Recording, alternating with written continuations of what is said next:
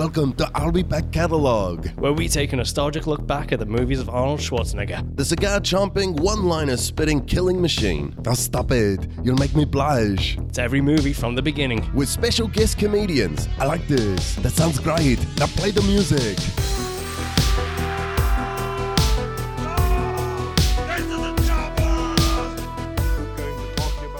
Welcome back to a very special edition of I'll Be Back Catalog. This is one where we're going to be a bit weird and do another episode of ASSBM. The Action Superstars Breakout Movies, or ASSBM, as I like to call it, because bowel movements. We're very excited. We're exploring some of the most iconic action movies for early stars. We're checking out where they started. That's right, and this week it happens to be my most favourite, Kurt Russell. Is that genuine or? That's genuine. I'm a huge fan of Kurt Russell. I thought you were saying this was your favourite Kurt Russell film, and I was like, no. No, that's the thing. Obviously, that you just heard two voices. Because unlike Kurt Russell getting flown into the walled city of New York, we won't be doing this alone. We have with us, of course, returning champion and comedian Gary Dooley. Hello. Hi, Gary. Hi. Champion? Very good to be here. You heard him, champion. What are you a champion of? Coming back. I made it a second time somehow. Back by popular demand, Gary Dooley. by myself. Requested by The myself. fans asked and you listened. It's not just Gary Dooley, though. No, we have the wonderful comedian, Matt Fleet. How are we? Thanks for having me. Excellent. All the way from New Zealand's Hamilton. As opposed to Canada's Hamilton, yes, all Yes. the way from New Zealand's Hamilton. Are you an action fan? Action movies? I think I was an action fan growing up. Literally, one of the first movies I ever remember loving was Speed. Was massive on Speed as a kid. That's, Huge on yeah. Just hypo as. Yeah, I was quite big on action movies as a kid. I guess for me, though, I kind of grew up in that kind of pinnacle, sort of birth of the superhero action movie. When I was a kid, is when Spider-Man and X-Men and all that were coming out. So that was kind of my action movie in a sense. But yeah, your classics, I dabbled in a few of them, I guess. But a lot of those too ended up being like more ensemble or connective. Like Spider-Man as an action movie is very much like, how does Spider-Man interact with everyone else, as opposed to those 80s action movies, which is just like, yeah. Yeah, there's less just absolute icons, I guess. Nobody remembers Tobey Maguire fondly, do they? Not in an action respect. No, not a fan. Do you watch non-superhero action movies at all? Oh, yeah, definitely these days. These days I'm quite big on the old, I love any action movies with real long takes, real well choreographed fights like John Wick and that kind of thing is what I'm really into these days. So there's a lot of Keanu Reeves happening in your life. I think that's a general theme. Yeah. How do you feel about Bill and Ted's Excellent Adventure? I saw it like once as a kid and honestly can't remember much details about it at all. Gary, It was the defining movie of my childhood. Like that for your real. childhood? Yeah. How It came old out- were you? It was an intermediate when I saw it for the first time, so I was 12. All right. That is a hell of a time because I was really into history, and there weren't movies about history, and then to see one so real and pure, but bringing my other love of slightly bad heavy metal music. And Slightly bad. it wasn't even just about history, it was also about the future. So they really brought everything in there. Yeah. George Carlin, Wild Stallions, The Princesses. I saw Bogus Journey in the cinemas. That's how much I loved Excellent Adventure. And we were in the Bill and Ted's Excellent Adventure gang at Christian camp at summer for a week. You formed a gang based around the franchise Bill and Ted. Yeah. Also, they allowed gangs at your Christian camp. Which wasn't it wasn't a franchise, to be fair, at that stage. And as much a gang can be at the top of the South Island under the sun. This is like a walk through time with Gary Dooley. I love this. You've got a long way to go from there. Yeah. Well, a lot of people would also argue Christianity itself kind of a gang. Oh, totally. Christianity itself also a bogus journey. Slightly, Just throwing jabs at Gary's upbringing. Oh no, I wasn't churchy. I just didn't have a dad, so they threw me on. We were allowed to go to these camps because they put them on for kids that didn't have people. I mean, to be and fair, for the first 6 days it was awesome, and then on the 7th day, this party's a bit churchy. and it's I mean, they did choose a great space, because if you didn't have a dad, then why not go and hang out with the best dad of all, like Jesus' dad? Can we just appreciate for a second? I wasn't churchy. I just didn't have a dad. That's one of the greatest sentences I've ever heard. And you'll hear it again on stage on Because Friday. it doesn't really explain the churchiness. They don't go hand no, in hand. well, not having Well, a dad. if I didn't explain it after that, no, absolutely not. It's just leaving it linger. It's like an 80s film where you didn't have to explain shit. Speaking of 80s films, are you a Kurt Russell fan? I am a Kurt Russell fan. Yeah. I am a massive Kurt Russell fan. He is the coolest. man on film of the 80s. Particularly, claim. Just honestly, Have you heard of Steve Guttenberg? Yeah, I have. But Kurt Russell did something that most people can't, and that he gave Sly a personality for a film. Yeah, we just watched Rambo, so we can't really join with you in slamming on Sly because I'm not slamming on Sly, but there's no character First Blood you development in Rambo. First Blood or Rambo Part 2? One of those is not an action film. One of them's an intense thriller that's just amazing. Yeah, one of those is a great fucking film, is what it is. And the other one was Ronald Reagan's Wet Dream. It's his favourite film. It's his favourite film ever. It's the softest machine gun noise ever. I thought there were helicopters. Like a helicopter way in the distance. Like way in the distance, about to start getting closer. How about you, Matt? How are you feeling about Kurt Russell? So here's the thing with me. I thought I was a massive Kurt Russell fan. Like, I remember when the Hateful Eight cast was announced, I was like, holy shit, Kurt Russell's going to be in this. That's awesome. And then I actually went back and thought about what Kurt Russell films I've seen, and it is a dismally small list. I genuinely think the first Kurt Russell movie I saw was Sky High. Oh, wow. Do you even know what that is, Gary? You're looking at very confused. I have no idea, and I feel like that's a good thing. Give your kids a few years and they'll show it to you. Yeah, I would have been like 11 when that came out. It's a Disney superhero feature. He plays the principal. His son's the kid that doesn't have the powers. Yeah. But it's a high school, right? Yeah. The high school's located somewhere specific, though, isn't it? Is it in the sky? This is great. I'm going to watch it just for that. The title tells you everything you need to know, apart from the whole superhero aspect. I love me some air-based learning, so I'm going to watch that film. He can do anything he likes with Disney, Kurt Russell, because that was Disney's final words, was Kurt Russell. It was? Fun fact. No one knew why. He wasn't that famous. He'd done a couple of child films, teenage films for Disney, and his last words that Walt Disney said were Kurt Russell. Kurt Russell. It's weird that you know that. Did you look that up? No, it's just one of those facts that when you hear it, you're like, that's not going to leave my head. That's weird. Super weird. Kurt Russell's one of those guys that feels weird to ever just address him as Kurt. I feel like you've got to address him as his full name at all times. Like, not a Mr. Russell, not a Kurt. Yeah. How are you doing, Kurt Russell? So what was the Kurt Russell movie that you loved the most? See, and this is what I was confused. I was looking through the list and I was like, I haven't seen shit. So Hateful Eight would be my favourite Kurt Russell movie. Over Guardians of the Galaxy 2. I'll go on record saying that. I think The Hateful Eight is a stronger motion picture than Guardians of the Galaxy Volume 2, Gary. Did you see I'll fight to the death on that. Did you see all of Hateful Eight and not just go, oh, look, it's Tarantino's 8th best film? No, I saw it on 70mm and it was definitely his 8th best amazing. All right, Mike. For people who haven't seen the movie, Mike's going to give you a little synopsis now to whet your appetite.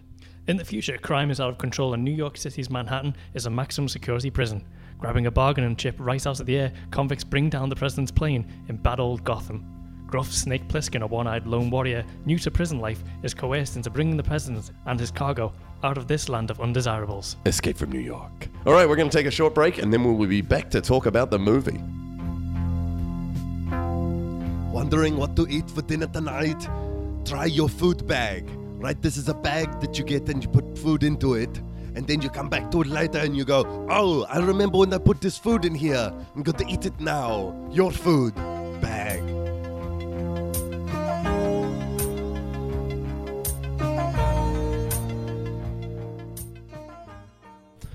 So this is Escape from New York, the cult classic. And you might be going, what would be the best way to welcome you to New York? Oh, it's going to be synth. It's an amazing soundtrack. It is quite delightful. John Carpenter is gifted. John Carpenter with a tiny keyboard.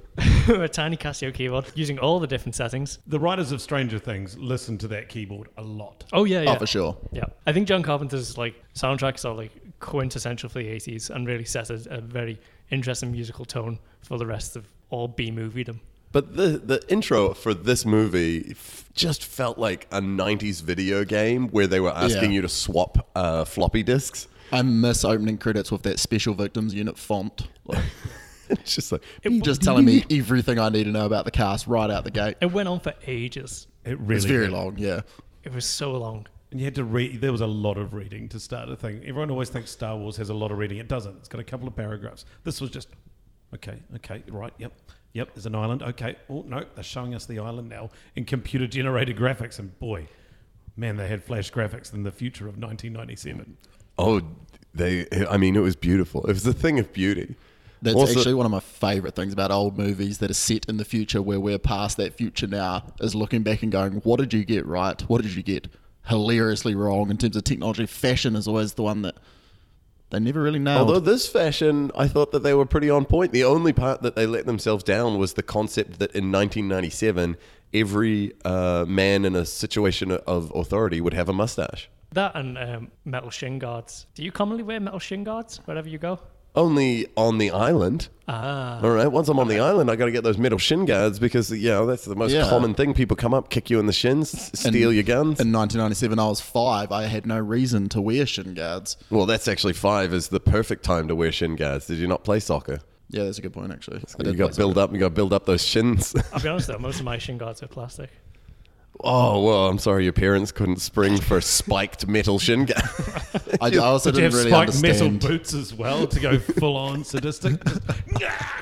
I didn't really understand all the security guards wearing like welding masks as well. Oh man, visors were so in 1997, according to this, like giant, like I love that they built the wall around the surrounding land and not around the actual island.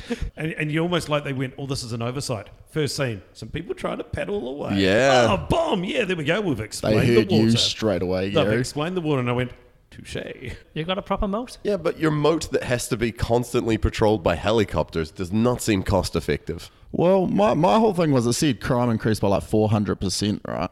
In the grand scheme of walling off a city of like 1.5 million people, that's not really that much. It's Like, 4 times more crime, not 400% more. It just said, it was, so it's not enough to wall off a city. I agree. I mean, the land value alone of Manhattan seems to be incredible. Like probably in the trillions. And they were like, let's just turn that into a prison. They did choose an interesting location to wall off. well, people give like Trump shit about a wall, but these guys, this president serving in office in 1989 or whenever the Wall went started up, building. he had to go out and pitch to the public, we're going to wall off all of Manhattan. I'm not going to shit on Alaska or Hawaii, two in integral United States, but considering the gross domestic income of New York, it seems to be a foolhardy idea to wall off one of the major economic capitals of the world with a prison. Imagine if you had an apartment on the Upper East Side and then the government comes in and is like, yo, we need you out unless you want to live in a prison. And then some people just stayed, drove a cab. Wait. Are you establishing that cabbie was not a criminal? I'm Ernest establishing that Borgnine has cabbie- been there forever. He was there before it happened. Yeah, That's how something was still there. He certainly became one. He was threw a his Molotov like a boss. He knew stuff. He's definitely the best character in this film. And but they we'll say, get to that. like, there's 3 things that you can see from space: the Great Wall of China, the Great Wall around Manhattan, and Ernest's eyebrows. or in this one, his teeth, because his smile the whole time is just. So he had the best time, and he was such a good spike of energy. But let's go back to the start. So it's 1997. All right, we already covered giant visors are in. OK Computer was just released. All right, Prodigy's probably just about to drop Fat of the Land, and everybody loves ultra slow crane shots. This movie, I felt like every single shot was 30 to 80% too long. And also 30 to 80% too dark, to be honest. so It is a dark movie. Just what's happening? What's going on? It feels like Carpenter spends a long time setting up a foreboding tone, which was already there. Like back to the helicopter thing, he does film a helicopter come for a long time before it lands. Get something like, what are we looking at? And I'll be like, this is not actually pertinent to the scene. You just happen to be on a helicopter. There's a lot happens in the first 5 minutes. I'll tell you what compared I'm to the looking rest at. of the film. A helicopter slowly flying. Come on, get it moving. It's 8 minutes before we meet Snake. And then we meet, it's Mr. Burns with a mustache. Is the guy in charge of the prison. And he has earrings, which feels like a nod to the future, I guess. I didn't even notice he had earrings until like halfway through, and I'm like, hang on, has he got like a pirate hoop earring? What the... just kicking it. He just had he had like a little dangly gem on one side. Do you reckon the actor got to actual 1997? He's like, boy, we messed up. No, I don't think he got to actual 1997. It was the ugly. Oh, sorry, it was the bad from the good, the bad, and the ugly, wasn't it? It was Van like, Cleef. boy did life treat him well after that absolute stunning blockbuster of the 60s. Oh man, It's like he's like, yes, I'm on a tear. I'm always going to be at the top. Okay, give me that earring. give me that area. And they had to decode the plane that was coming in, which is so great. I was like, yeah, of course. But also Camp David So it was called like it was David 16 or something. It's Yeah. like Camp David is a huge military establishment. So I was like, The retreat, it's the holiday base. yeah. So I was like, no big surprise that this is Air Force One. And the computer was just slow enough to build suspense about, is it Air Force One? I love that she had her speech there. Like that she's like, this is it. It was anti-socialism, right? Like she was one of the workers who hijacked the plane. She was like, I'm from the workers' union. Yeah. Do you know how refreshing it was to see a white terrorist in the movie? That's true. Right That out is the gate, very it was like, true. this is pre-hysteria, pre-any of that. White Yeah. people are the bad guys, and it was just such a refreshing tone. And then all of a sudden, I'm watching a plane crash into a building in New York, and it's like, yikes. Ooh, yeah, I know. I forgot about that for some reason. And then I was like, ooh. I also love the pod that they had. The egg pod, yeah. Like, well, have a glider or something that you can throw in there. They just had an egg that seemed to Yeah, be it just drops. And it just drops. Yeah, they see the building, the plane crashes into it crashes into somewhere you don't want to see a plane crashing. So they nearly got one thing right, sadly, about that film. Does it go into one of the towers? no. What building does it go into? Because it's a tall one. Generic but building. Then, but then you're seeing it. Okay, the plane's gone into the building, and then the pod it's just dot of it dropping to the In the ground. You're middle like, of the building. no matter what's happening in that pod, you're not living through it unless you're Mork. No, right. I also noted that Mork was missing from. It's spherical, so it feels like aerodynamically it's going to like land pretty fucking hard. There's nothing about it that seems to... No, my assumption is it has boosters. So when it detects the ground, it's like. I was thinking some form of, an inertia dampener or yeah, something. because there's no it's- crater. That's true, no, no. actually. Yeah, it just lands it's just in the rubble. Also, it lands perfectly after upright. crashing through like 70 floors, but And with the door on top, so you just had to push it off. Come, boom, boom. It bounces down all of the stairs and then just rights itself. and then the whole time that's going on, the briefcase is just bouncing around attached to his wrist. That's how the president got that black eye. Also, a pod, we're assuming that if it was probably not put in there for flying over New York, it would have been like flying over, I don't know what hotspot they thought 1997 was going to be really bad, like Auckland or something. But it was, if they got shot out of the sky, the president could survive. Just the president. That's so all if he we landed need. in the middle of a war zone, this old guy was going to walk out and go, phew. what, the whole plan. It would have from the been start nice is to get see him- some over-the-top security around it. Like if the pod had like machine guns that had been like, You wanted to see like a Batmobile escape pod. yeah, That'd be how that guy got his spiky blonde hair. Because he touched it first. Romero. There was too many deleted scenes in this movie. It just explains so much then, doesn't it? He was like this weird knockoff Steve Buscemi. He was amazing. I'm a big fan of Romero. To be fair, he came first, so Steve Buscemi is a really expensive knockoff Of Frank Romero. Doubleday. The actor's name is Frank Doubleday. I looked him up because I was Frank like, I want to know Doubleday. what is happening. That is too posh. I He's think my we f- can all appreciate that. My favourite person in this movie. Like, even more than Snake Plissken, he is just so effete and weird and like a Rocky Horror Picture sidekick. He's very Rocky Horror. Oh, and like so when fun. all of the soldiers approach and he's just like, and then they folded so fast. Like they're all coming. They're like, oh, we gotta get the president. Life or death. We gotta. Oh, they have him. Okay, everyone back in the choppers. Let's It's go. like, you touch me, he dies. They do this, he dies. If you're not in the air in 30 seconds, he dies. 29. They had no reason to believe this crackhead could pull that off. Like they didn't. Yeah. No, he had the ring. He had the finger cut off with the ring on it. He showed them. He Oh, wrapped yeah. it. That's right. He did. Yeah. It's real hard to argue with someone when they show you like a finger with a severed ring on it. finger. Yeah, yes, Even if you that's don't know you're not missing anyone, and you don't know anyone who wears big rings. But I'd still just be like, fuck it. Oh, something's Well, going on. these guys have been presumably, well, they might not have been, but maybe they've been in prison for 8 years because they've been there. But they still know who the president is. He's still a household name, a household face in. Well, that was prison part of my issue Manhattan. with the pod is it had the president's seal on it. Yeah. Did you? Like, yeah. It should have Let's just make it had a real big obvious. thing with like nothing of note. Yeah, radioactive, do not Oh, touch. that would have been awesome. It's like Because otherwise, their only knowledge of him would be someone acting it out in that weird theatre where we first see Kevin. Where they just walk in because everything seems to be, they're like everything is bad, everything's evil, but they've got a really good sort of Cabaret show. amateur. Yeah, well, I think all prison populations should have some decent form of recreation, Gary. I'm quite big on that. I think you need a decent way to pass the time. Amateur theatre offers quite a good opportunity for that, particularly for finding employment after But incarceration. car pimping's their job on that island. Oh, God, yeah. Yeah. Oh, God. Because now it's time to talk about the action room, where they have not one but two telephones to make sure that they can put Snake forward for the role. The scene was completely unnecessary of the two mustache guys being like, all right, put him on. Yes. Can we? Yes. And okay, there goes 2 minutes of your life. for a movie that's only an hour and a half, for there to still be unnecessary scenes. So much unnecessary. Was this going to be just an episode of something if they cut all that shit out?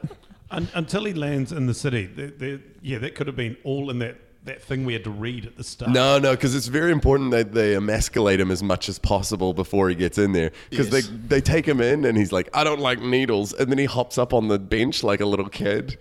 And they have like... No, he goes, I don't like needles. Oh, God, he whispers so Whispers much. everything. And yeah, I take issue with that, Gary, because then we'd miss out on the line, I don't give a fuck about your war or your president. Which That's a very it's good just one line. of the coolest, It's a very not good even being sarcastic or anything, this is one of the coolest fucking lines I've ever heard. Yeah. Yeah, he But if delivers. Snake's saying it, I'm saying leave it in. It's just all the other stuff of non-Snake at the start of that film is True. is you know they're saying it in like normal volume and sometimes shouting. There's no need for that. in It's this caught film. in this weird limbo to start with, where it doesn't know if it's an action movie or like a political thriller. Like, pick a theme. and it stays there for a lot of the film.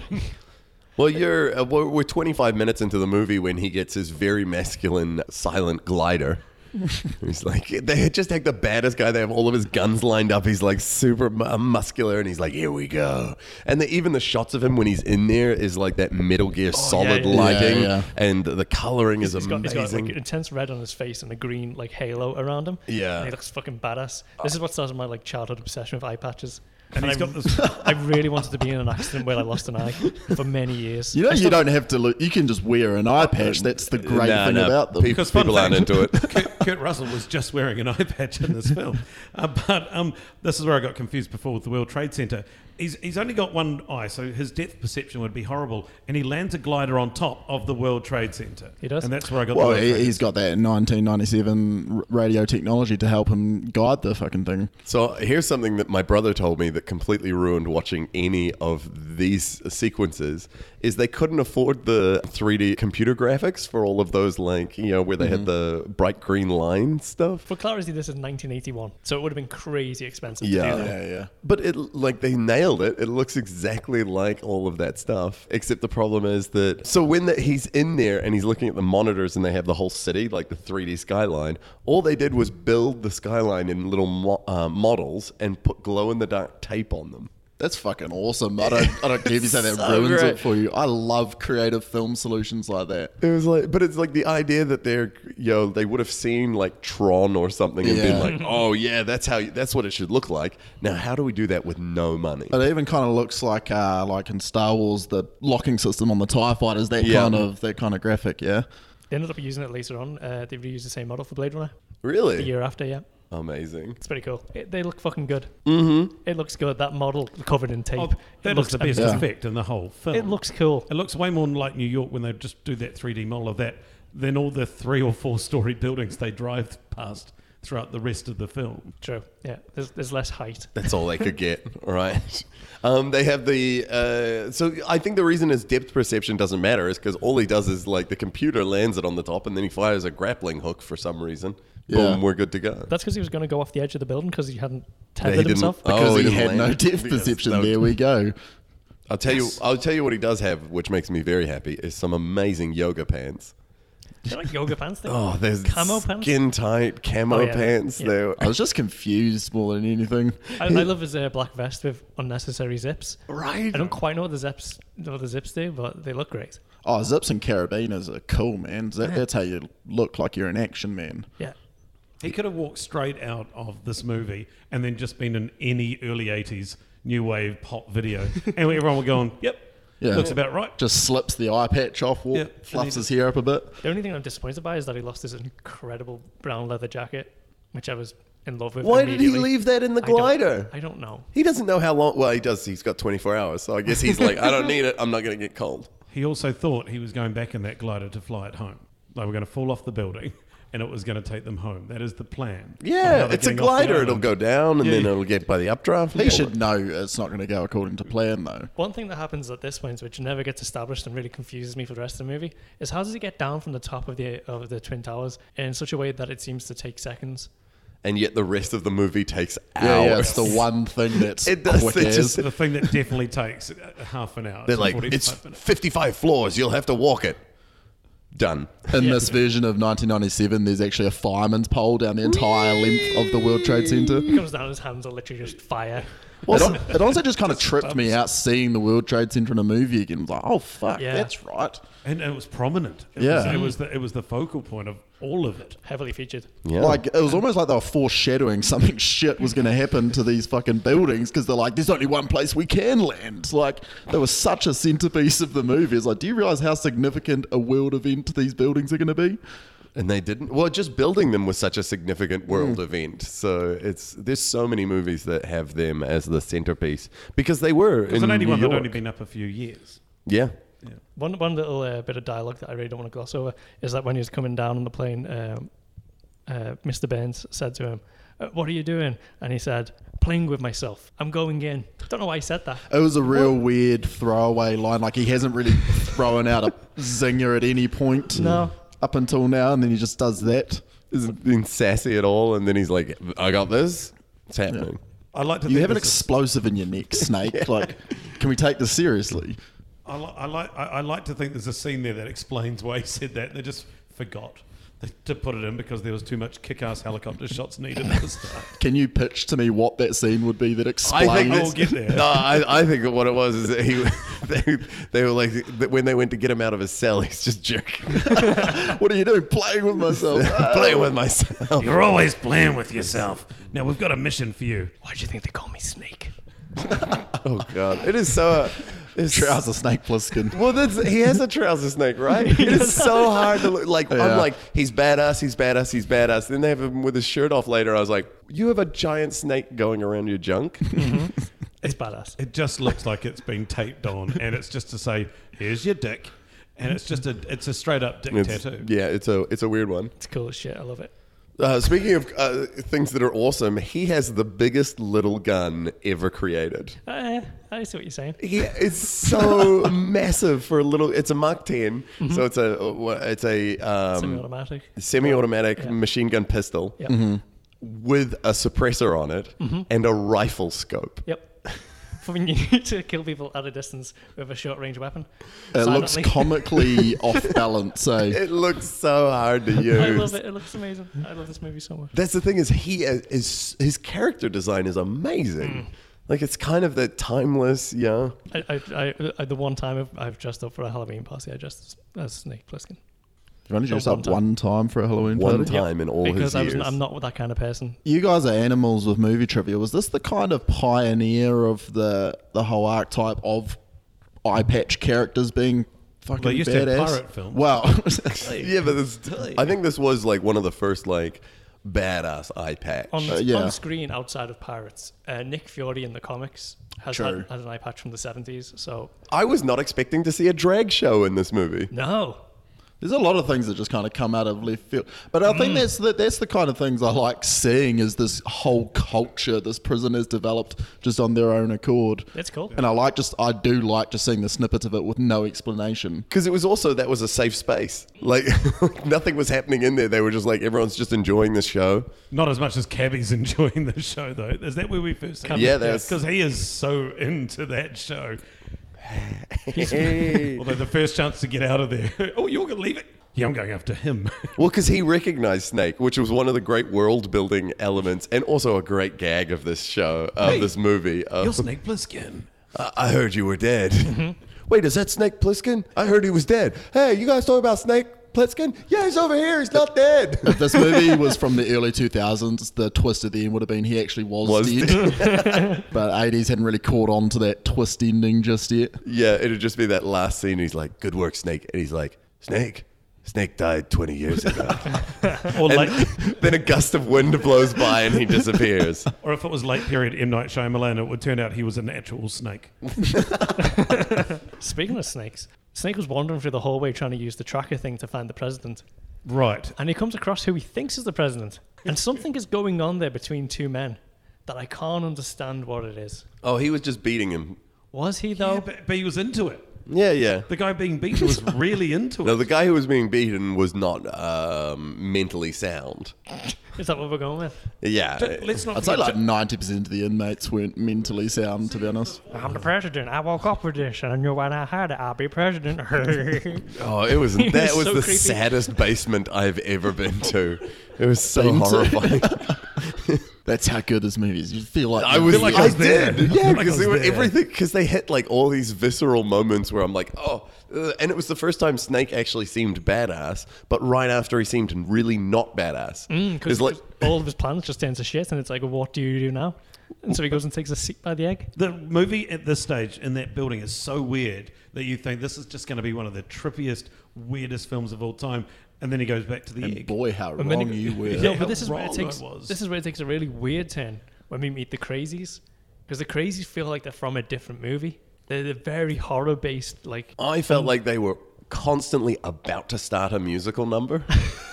Yeah, I can see why you'd think Like that. the way that they moved just felt very theatrical. Like they were all gonna, yeah, exactly. Like it had a little bit of a West Side Story, or like West Side Walking Story towards meets each Thriller. other.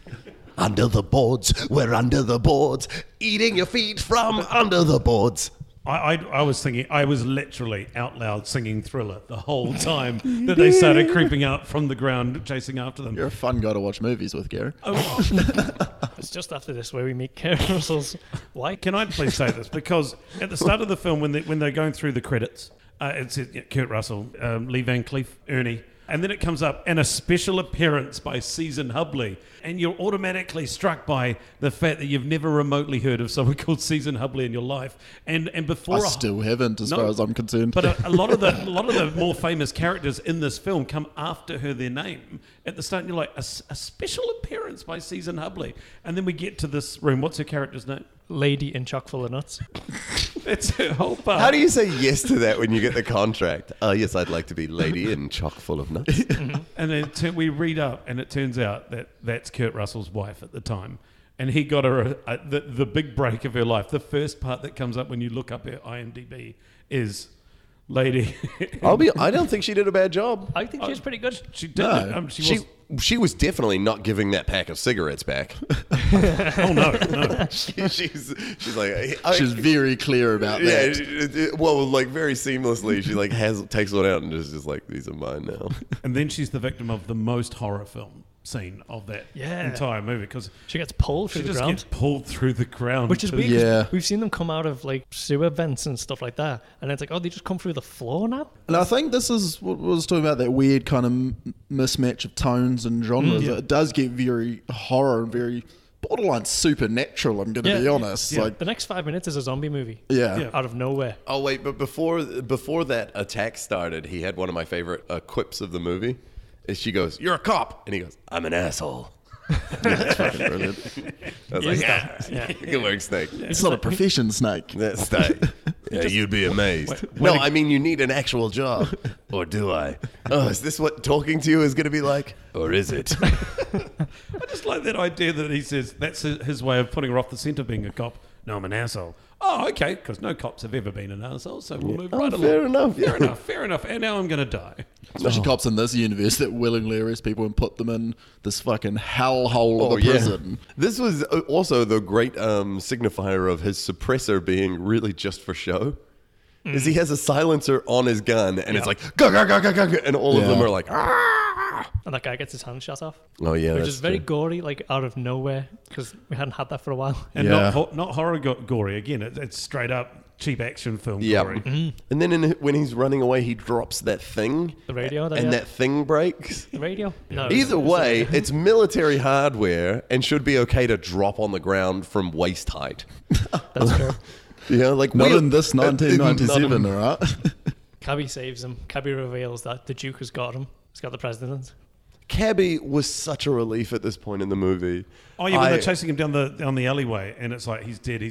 Yeah. We had not had a character yet. Yep. Yeah. Like Snake had hinted at being a character, but he was just like his whole hinting was, I'm an asshole. yeah. So when Cabby turns up and was like, "Do you guys want to see a movie?" and I was like, "I do," and he's like, "Here we go." I'm like, get in, I'm used to this stuff. As he lights a Molotov cocktail and just blows them all I up. loved how nonchalant that was. Yeah, that's the best scene of the film. It was as nonchalant as their naming of that character. Although, to be fair, that's probably the most realistic thing. You get a bunch of blokes just in one place, they always just, what do you do for a living? Cab driver. KB.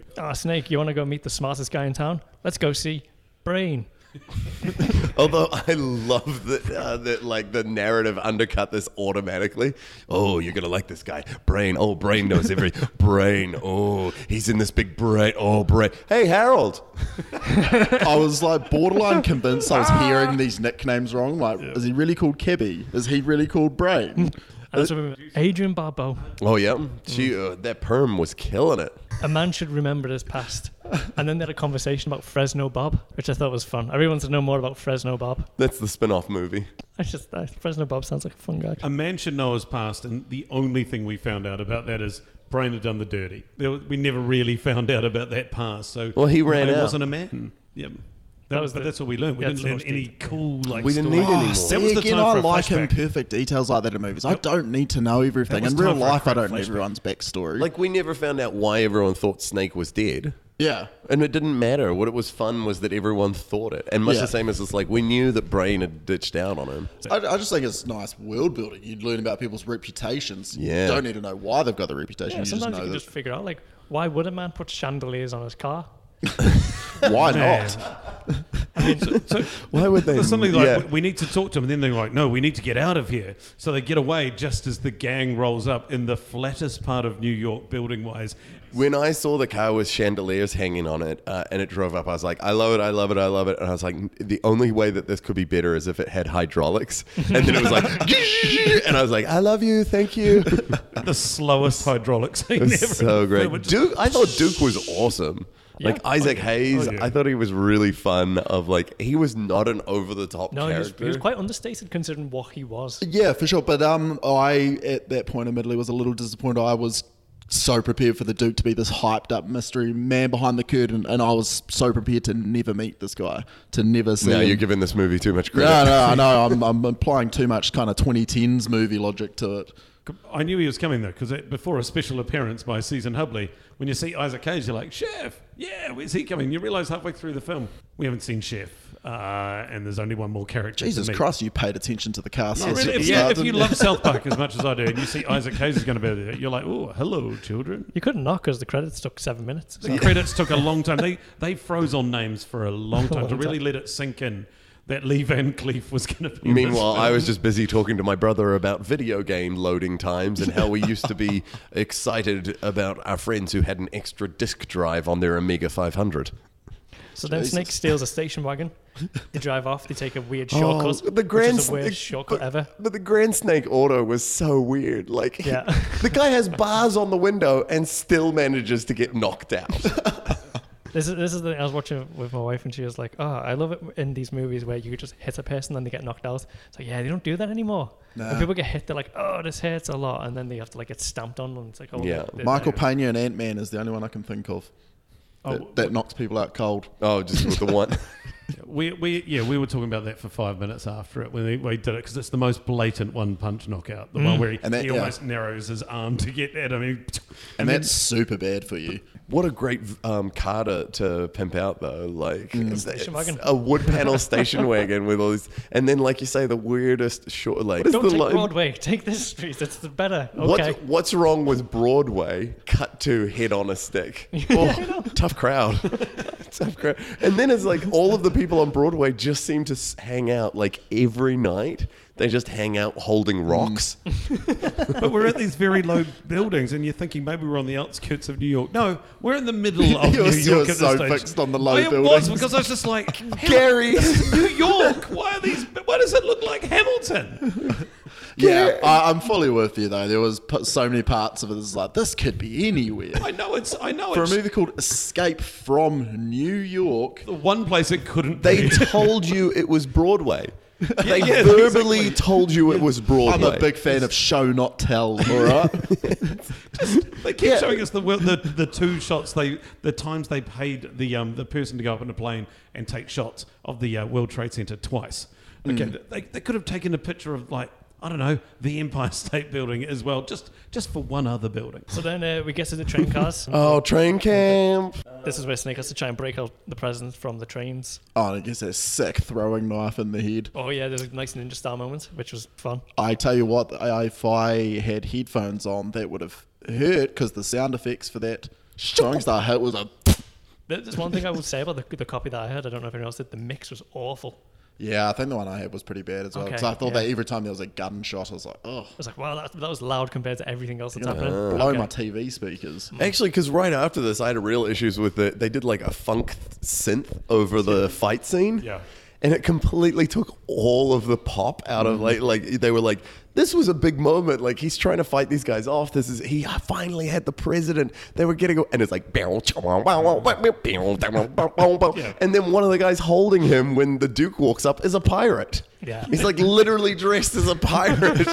I was like, you can't have a neo-futuristic pirate with his eye patch and wonderful camo pants next to a guy wearing like a vest and ruffled shirt being like, And meanwhile, Lee Van Cleef's got his little earring going, no, I don't want to be there. Tell me why we can't have that, Stephen. Tell me why we can't have There's a scene that. just after this where there's like Lenny Kravitz, and then a guy who looked like he was cosplaying as a Ninja Turtle because he had like goggles on and a vest mesh made out of like bottle caps. I just chainmail. learned real quickly not to question people's outfits. oh, It it is was what it is. Because you're talking about when he wakes up, right? Yeah. It's like Yeah, because they'd established what their gang kind of looked like. They were a little bit Mad Max, but yeah, then we woke up. It was like Mad Max meets Idiocracy. Yeah, I love it. Like they didn't quite have any logic to what was going on. Also, they had like all four of them pointing shit at him. They had a crossbow pointed at him, and they'd taken his shirt off for some reason. Yeah, I was just quite confused. I was like, That was why he for us. wasn't tied down? Like they were all just hanging out, waiting for him to wake up instead. Like as soon as he wakes up, we are restraining him. I mean, to be fair, the island's been cut off for a while. Like they have much more access to humans than they do rope. We used to tie people up and they would break. dime a dozen, but rope is in short supply. There's a great bit with the president's like tied up. The Duke's getting He's him to tied say, up. They could spare it for the president. It's true. It's far less of a threat. But he's getting him to say, you are the Duke of New York, a number one, which is a really fun payoff right at the end of Yeah. the movie. It's also, this president's accent is all over the place. He's just British.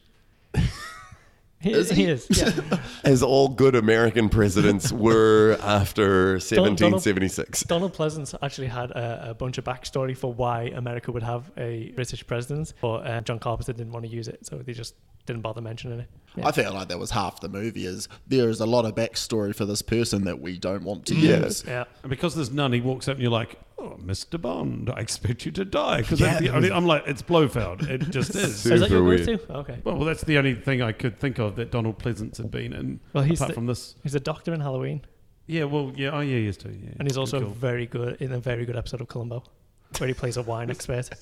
Oh yeah, that's You big. are a That's- fucking walking IMDb page. Jesus That's Christ. bigger than Blofeld I'm a in a Bond film. His performance in that particular episode of Columbo, I would recommend people seek out.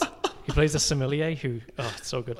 Anytime Mike is like trying to sell people on Columbo makes me happy. You know Columbo's stuff though, for that very reason. They show you the murder at the start, and you just can't get past that and enjoy the rest of it. And the time that Shatner was on it, did you watch the Shatner Yeah, I've seen episode? them. That's a good one. Oh, you've seen them all. Sorry. seen them. Does this strike you as a Sorry. man that hasn't Sorry. seen the Sorry. Shatner episode, Gary? Sorry. I've seen all of them. So the chopper comes down. Wait, no, before the choppers, there's a really great Romero moment because he has the killer, it's like a Goblin King Salacious Crumb laugh where he's like, ah! That's what it is. Salacious Crumb. Salacious That's Crumb, what he yeah. is. Pretty He's much, yeah. totally channeling. Yeah, he's mixed with Labyrinth and Return of the Jedi. That is the perfect mix.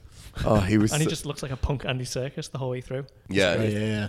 he deserved more than he got in this movie. God, yeah. He deserved a way better death scene as well. And so they steal the tape so that we know that that's happened. Choppers land. I had missed, before they stole the tape, the point of the tape. So I watched the start again. I went, it was in the bit I was meant to read. Yeah, there was so much Soviets, reading. right? The tape was meant to say something that brought peace to the world. Yeah, it was the details for how to use cold fusion, right? Nuclear fusion, yeah. What, and that was just on a cassette? Yeah.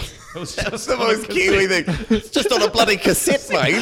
Jeez, you could have at least Print it out. Could have at least done some high-speed dubbing to another Well, cassette. yeah, you not got one to put it in the cassette. player and some fucking assholes recorded over it. Yep. Or better, you start it and it just chews up straight away. Just get your pencil out. The fun bit is when the chopper lands, one of the guys clearly like stumbles quite badly. Yes. But they're like, oh, we can't take this again. I didn't mention this, but because we talked about Rambo in our previous episode, but there's one of the army recruits slips over on a rock in that as well, and I was like, oh, because there's nothing. If you're just an extra, like the guy hopping off the helicopter, you can't keep flying in those helicopters. You're just the guy who fell over. The And first film's Blood one fucking looked like expensive as well. Also, it's like the stormtrooper who hits his head Yeah. coming in through the thing. But that one, even like the audio makes the cut like Dunk. tunk. No, and then they added more audio in to Yeah, really get fuck, that of across. course they did. Ka-dunk. So this is where we had a huge time jump to just 2 hours left. This was so great because This is an intense time jump. so they knock him out so that they don't have to film during the day, right? Yeah. They're like, we can't afford to film in New York during the day. I was like, you can barely afford to film in New York during the night. So we're at the arena though, right?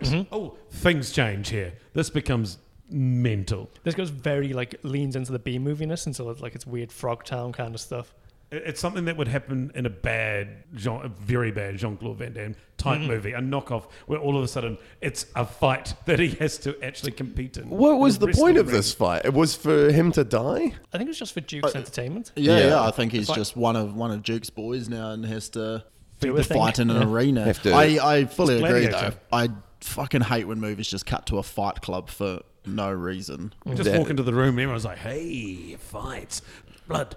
No, it's just a moment of badassery, which it feels kind of like what this is meant to be, but it's not a fun fight to watch. I think that was my issue as well. It was we hadn't really had too many moments of Snake beating the shit out of people, and so I was like, okay, at least maybe we'll get that. And then it just wasn't Also, that great either. they didn't do like fisticuffs first. They gave them bats straight away. He tried to avoid the other guy until he got him with a good shot to the back of the head.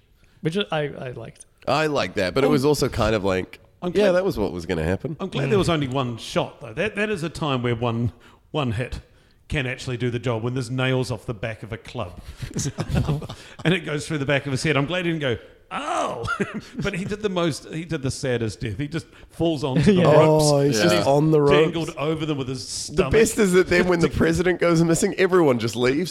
He didn't have one friend in there who was going to like take him off the ropes and be like, close his eyes and be like, I'm sorry, Ox Baker, you didn't make it. The president's got away. We explained this to all of you earlier, how we had the president, remember? He's gone. They had the president in a wig too. Look, they're all incredibly loyal to the Duke, man. As soon as his interests are on the line, fuck your friend. Yeah, everyone just runs off. Yeah, Donald Pleasance was in a long blonde wig, which is actually his idea. He thought it'd be like good for the character to show him being more like shamed. Yeah. Donald Pleasance was trying so hard in this film. He's great. There's times where an actor puts their stamp on it and it works, and there's times where it doesn't really add a lot, if I'm honest. So one point where an actor really put a stamp on it that made me happy in this movie was the featured extra who came in and did, listen, the president's gone. Brains took him. And you know that actor like forced his family to watch that every Thanksgiving. So we cut back to the tower, and for some reason they're trying to knock the glider off the building. These people are awful at salvage. All right? How did they know the glider was did I miss that? How did they know the glider was up there? He could get away. We've got the president. They've got the president. We need to walk to the top of the World Trade Center because we think a glider that no one saw land is up there. I do not know how both of you missed this. When he comes down from the roof and he's in there, he tells, he radios them, Well, I can and they see have how a it is. heavy synth riff when someone runs in the background. It is like a heavy duty, like, that was the person who went, oh shit. All of them like lost any idea of what a glider is or what a glider does. They just thought it was a terrifying monster that lived on top of the building that they're trying to kill. Let's release the grappling hook holding this monster. But that effect of the glider falling down, as my friend watching it went, that was one of those moments we didn't need to show. We understood that a glider falling off the World Trade Center is a long way, but then you showed it and you're like, if it fell so It was- it was- daintily, it was- it yeah. would have landed. It was poorly shot. But then they shut the elevators and you see the fingers on the other side of the elevators as did it you? shuts. Yes, the people that get into the elevator shut the elevator. Like they press a button and then you see the door shut. And then right on the end of it, it keeps To be going. fair, no and one's been someone's hands there. servicing that lift for many years. that's that one guy's one job. That's in the one guy's prison. one job is to not get his hand in the shot. And he just, okay, do it. Kurt, you're shutting the elevator. Okay. Do you remember that time that we took an entire steam engine out of the front of a car just for a gag of like, I've got a crossbow on you when they tried to start the car, Yeah, and they were like, why isn't it starting? It's an easy task. It's not hard to like clear an engine well. Well, and we should probably, if we're going to threaten them with it, we should probably stand near the steam engine, right? Because nothing's wrong with And leave it running because you don't want to waste it, do you? Well, to be fair, you're locked in Manhattan. You've got time on your hands. It's Yeah. just hanging out. Like, I mean, no one's there doing their degree. No You've one's got to- doing their bachelor's while they're incarcerated. You've got to wait for them to come down the Twin Towers again. So you've got like a good hour and a half to just fuck around with a car. Hey, Duke, should we go up? No, let's take this engine out of the car. As we've practiced many, Many times times. over the last 7 years. Stopwatch begins. Oh, can Jeff beat his These record? guys are like F1 mechanics. They're just in and out just like that. The one tools that survived, whereas an F1 pit crew got arrested once for fixing a race and went to New York. So luckily all this happened, which allowed Snake Plissken to distract everybody who the Duke had assembled with one felt shot. Mm-hmm. Because the one thing that prisoners are afraid of the most is steam, apparently. Also, he's been hobbling for 30 minutes of this movie now. He got shot in the leg with the arrow, and Yeah, they it's just been and then like, they used it every time they touched it. That was the most pain, and then they Oh. let it go, and we see nothing else happen to this. So he's still got the arrow in there, at least the head. of it. The head of it. the maybe. head of it. They would have cut it off, but yeah, he's just it's a power limp. He's just kicking At it. some point, there would be blood, but no, not in those yoga pants. They're too tight. Call me old-fashioned. I don't like my action heroes limping for half the movie.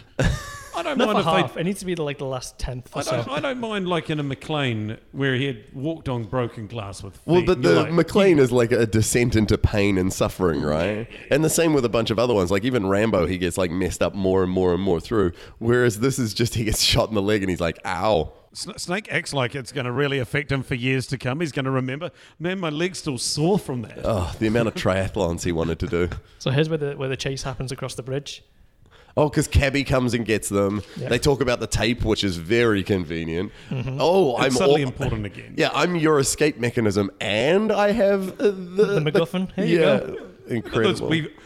Guys, someone forgot the tape. Oh, shit, get Cabby to get it. Yeah, also, they're like, for how worried they were about this bridge, they motored across it. Oh yeah, Yeah. and disregarded 'Cause the advice of Brain multiple Because times. Brain said he's got the map so he knows exactly where the mines are. And he said, okay, hard right here. Now, a hard right is a 90-degree turn on a straight line. Traditionally, he, yes. And he went, and he sort of, the person tried to go right, Cabby tried to go right, and funnily enough, it wasn't a hard right needed, and it blew the cab perfectly in half, and everyone was fine, except for Cabby, who just got obliterated. And then I was out of the film after that. Cabby was gone. The thing Yeah. is, he kind of like cemented his own fate when he left him the first time round. When he said no one crosses Duke, and then he ran off because he was a coward, so he needed to die. I did need to die, but, you know. That was unexpectedly heavy. He had to go. He I had was to still- die. I was emotionally invested in Cabby. I wasn't when Brain. Brain. So that was a weird moment too. Super weird. Right, everyone go. Well, now, so wait, we should never have been listening to Brain. Yeah, Brain just walks on the mine that he's angry that no one listened to him about, and then say, "Hey, do you want Did to he come?" do it to prove a point? Maybe, but then she goes, "Oh, do you want to come?" And she just gives Snake one look, and he goes, "Yeah, you're going to commit suicide. Fine, I'm out." Oh, what a waste! She should at reconsider. least hop up on the car and shoot. Like she. Oh, that But was. she just Yeah. said, and she was a bad decent shot. go at it, eh? And she was a bad shot. But let's all acknowledge that she caught the gun while making eye contact with Kurt Russell. Which I That thought was badass. That's pretty good. Yeah, well, I remember watching and just going, wait, did he just chuck her the gun? Is that what happened? Because you don't see her catch the No, gun. You just see her off, like, it's from shoulder up, and she just does, like, the shoulder shrug of catching the and gun. then he's running off empty-handed. And you're He's like, we're Oh, going. but in that one scene, she was more badass She than was, yeah. Snake in the entire film. She just went, you kill my. I'm going to stand here and I'm either going to take you out or I don't want to live in this world without brain. she did that for You made brain. it sound so poetic until you put the stank in your tone Yeah, I on. know. Brain. I feel like that might have been the point because you don't know Brain their was history. Brain was not worth it. Harry Dean Stanton clearly was like, I don't like this film. Like Pleasance is trying, and Stanton just his inflection on everything was off, and he was just like. I'm sure that's one of his lines. Yeah, for the guy who's supposed to be the smartest guy in the room, he shouldn't come across that way a lot of the time. Like Romero's smarter than Brain. All right, He was. Romero's smarter than everyone. So this is we were the build up to the big fight, and I was so excited for the big fight. I was like, they're gonna show down. We're gonna see Snake and Duke. Snake and Duke are gonna. Oh, It feels like it's gonna be like a They Live kind of thing. Yeah, and the president's out, so you know it's good. And then once he got in the thing, I was like, oh, he's out. So what's gonna? Oh no! And then the president dangled Snake. I thought he wasn't gonna bring Snake up. I thought he was gonna be like, ha ha ha. Which is a great scene. And a great way to finish that, because they would. Oh, actually, we lied. What are you going to do about it? Which would have been cool when, Snake gets over and he's like, revenge. But the president was using him as bait to murder Duke. Which I thought was cool. Clearly Donald Pleasance had a narrative in mind that the president was incredibly broken and destroyed and went through all this mental trauma, and this was his catharsis. But it feels like it's in a separate movie. Yeah, I love a good end game involving multiple winches of people. So many winches. That was so slow. It was like, okay, Duke's shot those two people, the two guards at the top of the wall, but couldn't shoot Snake, who's just dangling there. And then all of a sudden the president comes up, and all of a sudden he's the greatest shot in the history of man. But Donald Pleasance's delivery of "You're the Duke, number one" was fucking cool. It was from a different film again. It felt like we do have this weird mismatch of films at this point. Yeah, that are all smashing together. Because even the end, you get the aftermath and it's all calm and locked in. And the president's being shaven while having makeup put on him. Yeah, and that guy who's shaving him doesn't seem to have a fucking clue what he's doing. He's just Does he really have to make a presidential address right immediately? He did because he was supposed to be at the summit and everyone was coming out of the summit and they needed to play that tape. So it needed to be heard. But then Snake comes up and it's like, a lot of people died to save you. And Donald Pleasance was like, yeah, that was nice of them. Which is fair as the president. What did Snake want him to say? He's like, Snake was the one in there just gunning people down as well. You can have anything you want. I want a moment of your time. It's like, Snake, you're an idiot. He's like, you would have needed a moment of my time to tell me the thing that you wanted. So you're getting it either way. So there's no way Snake gets far enough away from that base. Are they at Liberty Island? Mm-hmm. So he's still on the island that you can't get off when he gives him the wrong tape and walks away. But he does destroy the tape.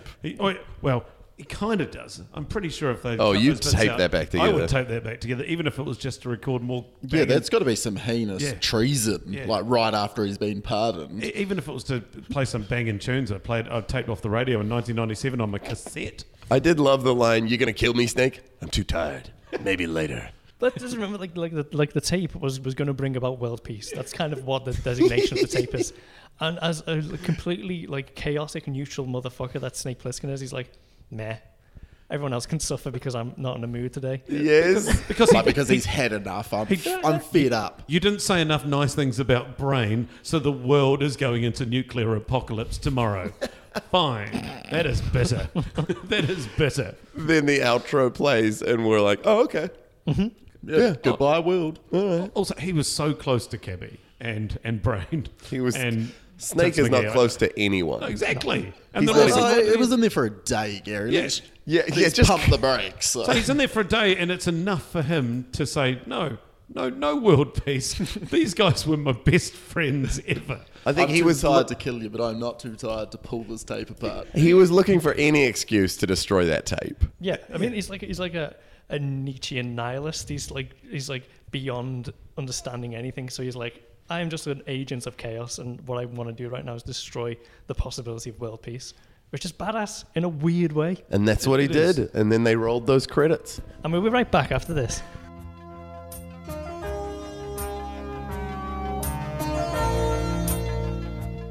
Look out behind you when you're back in your car. This has been a public service announcement from Arnold Schwarzenegger. Always check your rearview mirrors.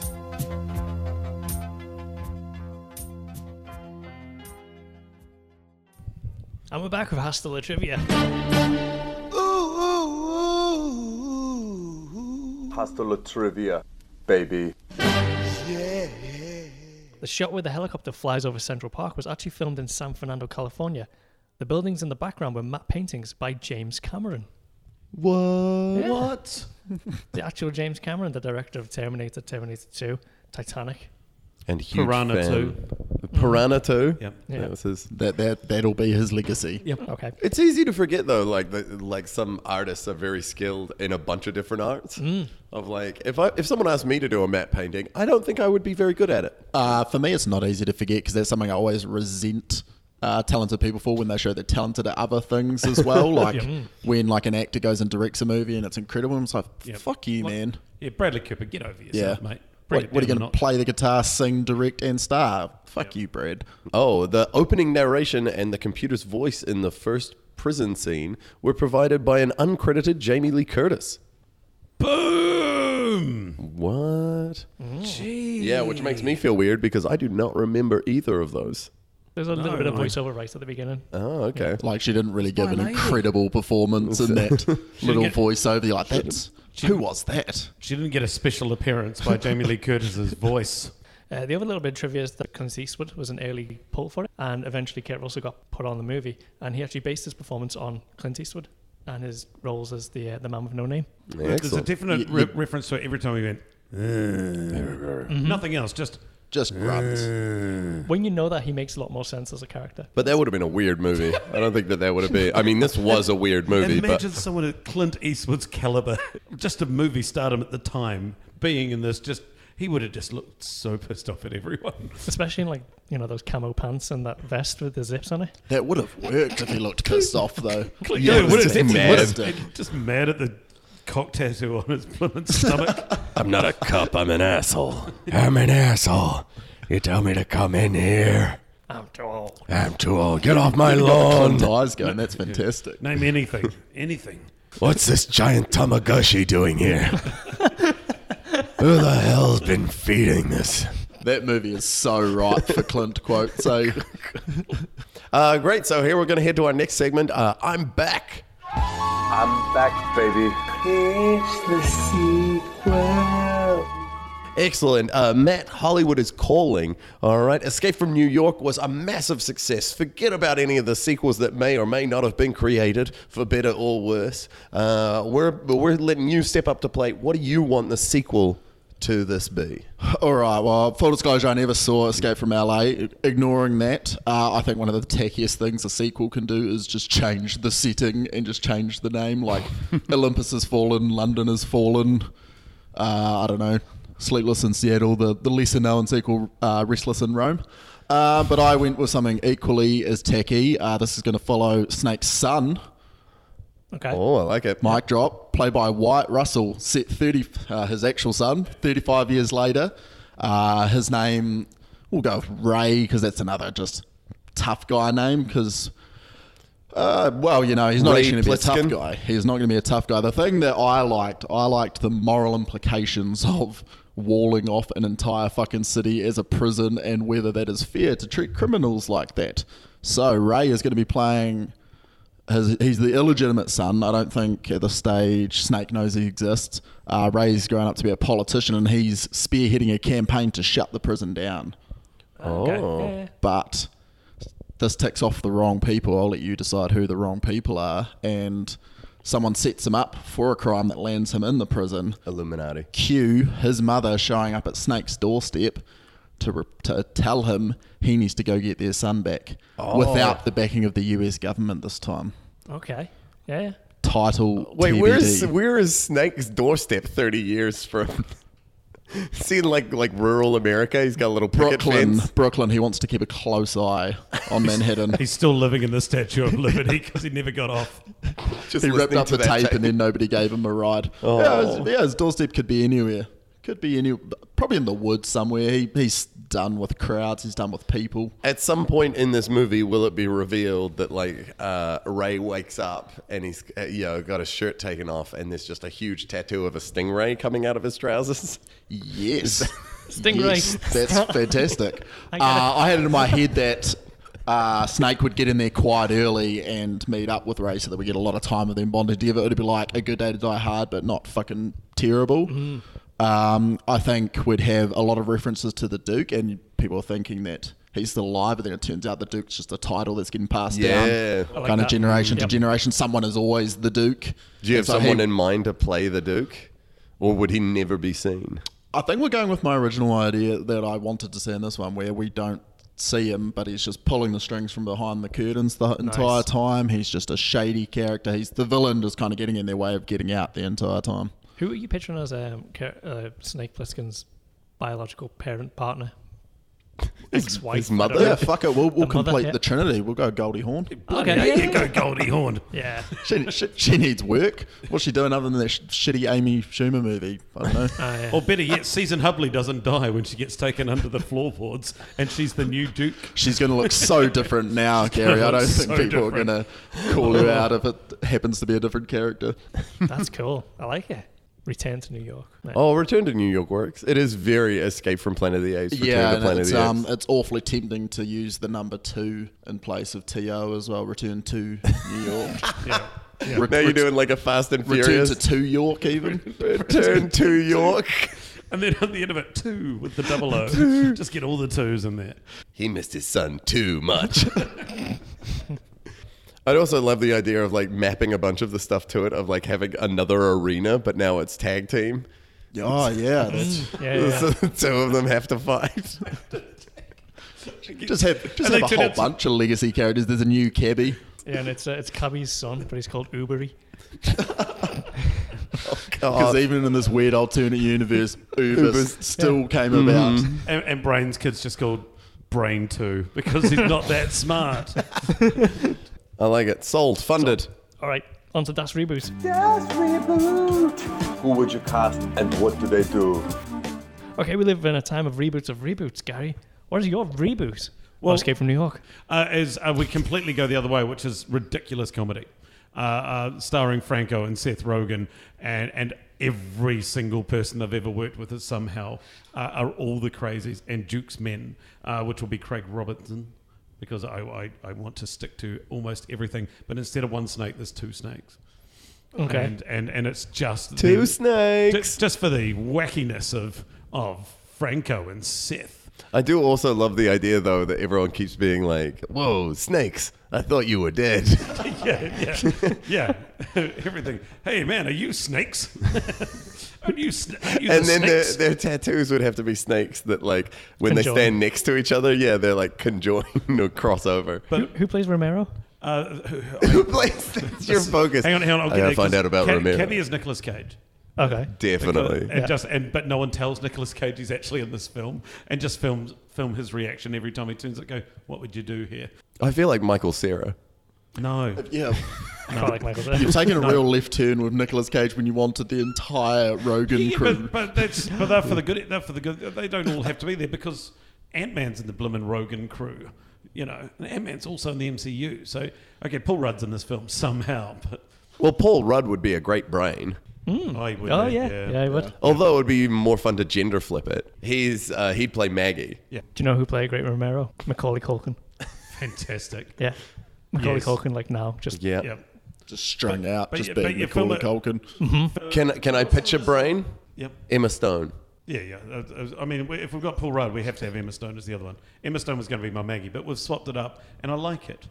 She is the brain. Although, should we make her smart? Because Brain is not smart in that film. So I think Brain will be smart. But the wacky bits when they're like, you didn't listen to me, I said a hard right, and they actually just drive off the bridge or something. And the president's played by Obama. Oh. Just to really fuck with it. But he's not a dick right at the end. That's fun. And the last thing, even though it'll be set in like, what's 15 years from now, mathletes, 2033, they'll still have to rip up the tape at the end of the film. Oh yeah, that it's still a cassette It's tape. still a cassette tape and a little egg. Because the egg's the key thing. You're just keeping all the elements, but just going, no, for real this time. This is Yeah. what it's going to be like 15 years in the future. Perfect. Great movie. I love it. Funded. Time for the post-credit bitches. Mike, you got one? Snake Plissken's walking away, he's pulling the tape out. And then the scientist runs up to Lee Van Cleef and he's like, I didn't turn the machine on. I didn't turn the machine on. And then all you can hear in the background is because Snake's died. Yeah, Snake dies from the neck. because the scientist. In a post-credit scene, the main character dies. Well, to be scientist- fair, I mean, Ant-Man and Wasp kind of does that. It's because the scientist didn't turn the machine on. They have. I like that. Mine was. I'd really love it if, like, after the credits, they fade back in, and it's like it's in the UN, and everyone's just sitting there, and the song is playing, and then they're just cutting, and it's like serious faces, and they cut around, and then slowly people start smiling. And then they start laughing, and then they stand up and they're dancing, and then it does like one of those old school spinning newspapers, which says "World Peace." It's just like the end of Bill and Ted's Bogus Journey with the newspapers. Yes. Fantastic. Oh, man. Oh. Yeah, I dig that. My one would just be, it keeps coming back to a couple of scenes, and he's still pulling out the fucking tape. It's just every time it comes back, and then they cut to him, and he's still pulling out the tape. By then, they're all just sitting there with guns on him, and he's like, I've got one that's like really geeky, which is Lee Van Cleef comes up to Snake and says, "Look, I've got you a new identity. We're doing some research in the Arctic, and we need you to keep an eye on what's going on up there." And he goes, "Okay, I'll do it." But you'll need this. And then he hands him something, and then he looks down, and it's just a fake eye. Well, that's somewhat related to what my idea was. It was going to be Snake standing in front of a basin, like washing his face and whatnot. And then he just pulls the eye patch off, and he's just got a perfectly functioning eye. And he just wears an eye patch for no reason. And he just like cleans his face. just swaps eyes. That's better. Final thoughts? Any last ones? No? Final thoughts? Final thoughts, I think I've kind of iterated before. I really enjoyed it, but I always want to see the more moral implications of such a heinous judicial system, to be honest. Yeah, we saw nothing of what the rest of the world Well, was and like. yeah, and do white collar criminals go in there? It's maximum security, but if you've got that much real estate for your prison, you should probably use it and put everyone in there. Yeah, we never got like a scene of like someone being like, "I was just in here for tax evasion," and they're like stab, cut, take his shoes. Because the way I imagine it would be quite tribal, and you'd have like different chunks of the city designated to different kind of like pillions and stuff. Final thoughts, Gary? This was a great experience. No, it wasn't. This movie is so. It's an action movie that's too slow to be considered an action movie. I genuinely don't think it is one. Like there's so little amount of action. But it You're pitches right. itself as every aspect of it is like you got one man army, you've got like him against all the odds, you've got a timed doomsday event, you got all of these action things, and then you've just got like a 14-minute crane shot to open the movie. Although it does disappoint me that Chandeliers on Cars hasn't caught on. Has not caught on. Because that is the thing. For me, it was very formative. I think I saw this when I was maybe 10, so it really defined the idea for me of what cool was in a lot of ways. So I think the ideas and the visuals are much stronger than the core movie itself, but because of that, it's got an indelible place in my heart. I love this movie. I have the same thing about Big Trouble in Little China, which is an infinitely better film, but also batshit crazy. Yeah, I love John Carpenter. He does some weird movies. Very true. Well, thank you both for coming in and joining us. Gary, if we need to find you online and social medias. Yep, you can find me at Natural Gaz on Twitter. That's with a Z, because it's cool. Okay. How about you, Matt? You can find me on Instagram at maddie.fleet. And yeah, that's pretty much it. Cool. Perfect. Thank you both for coming in. Awesome. Thank you for having us. Thank you. Thanks, guys. Bye. Bye.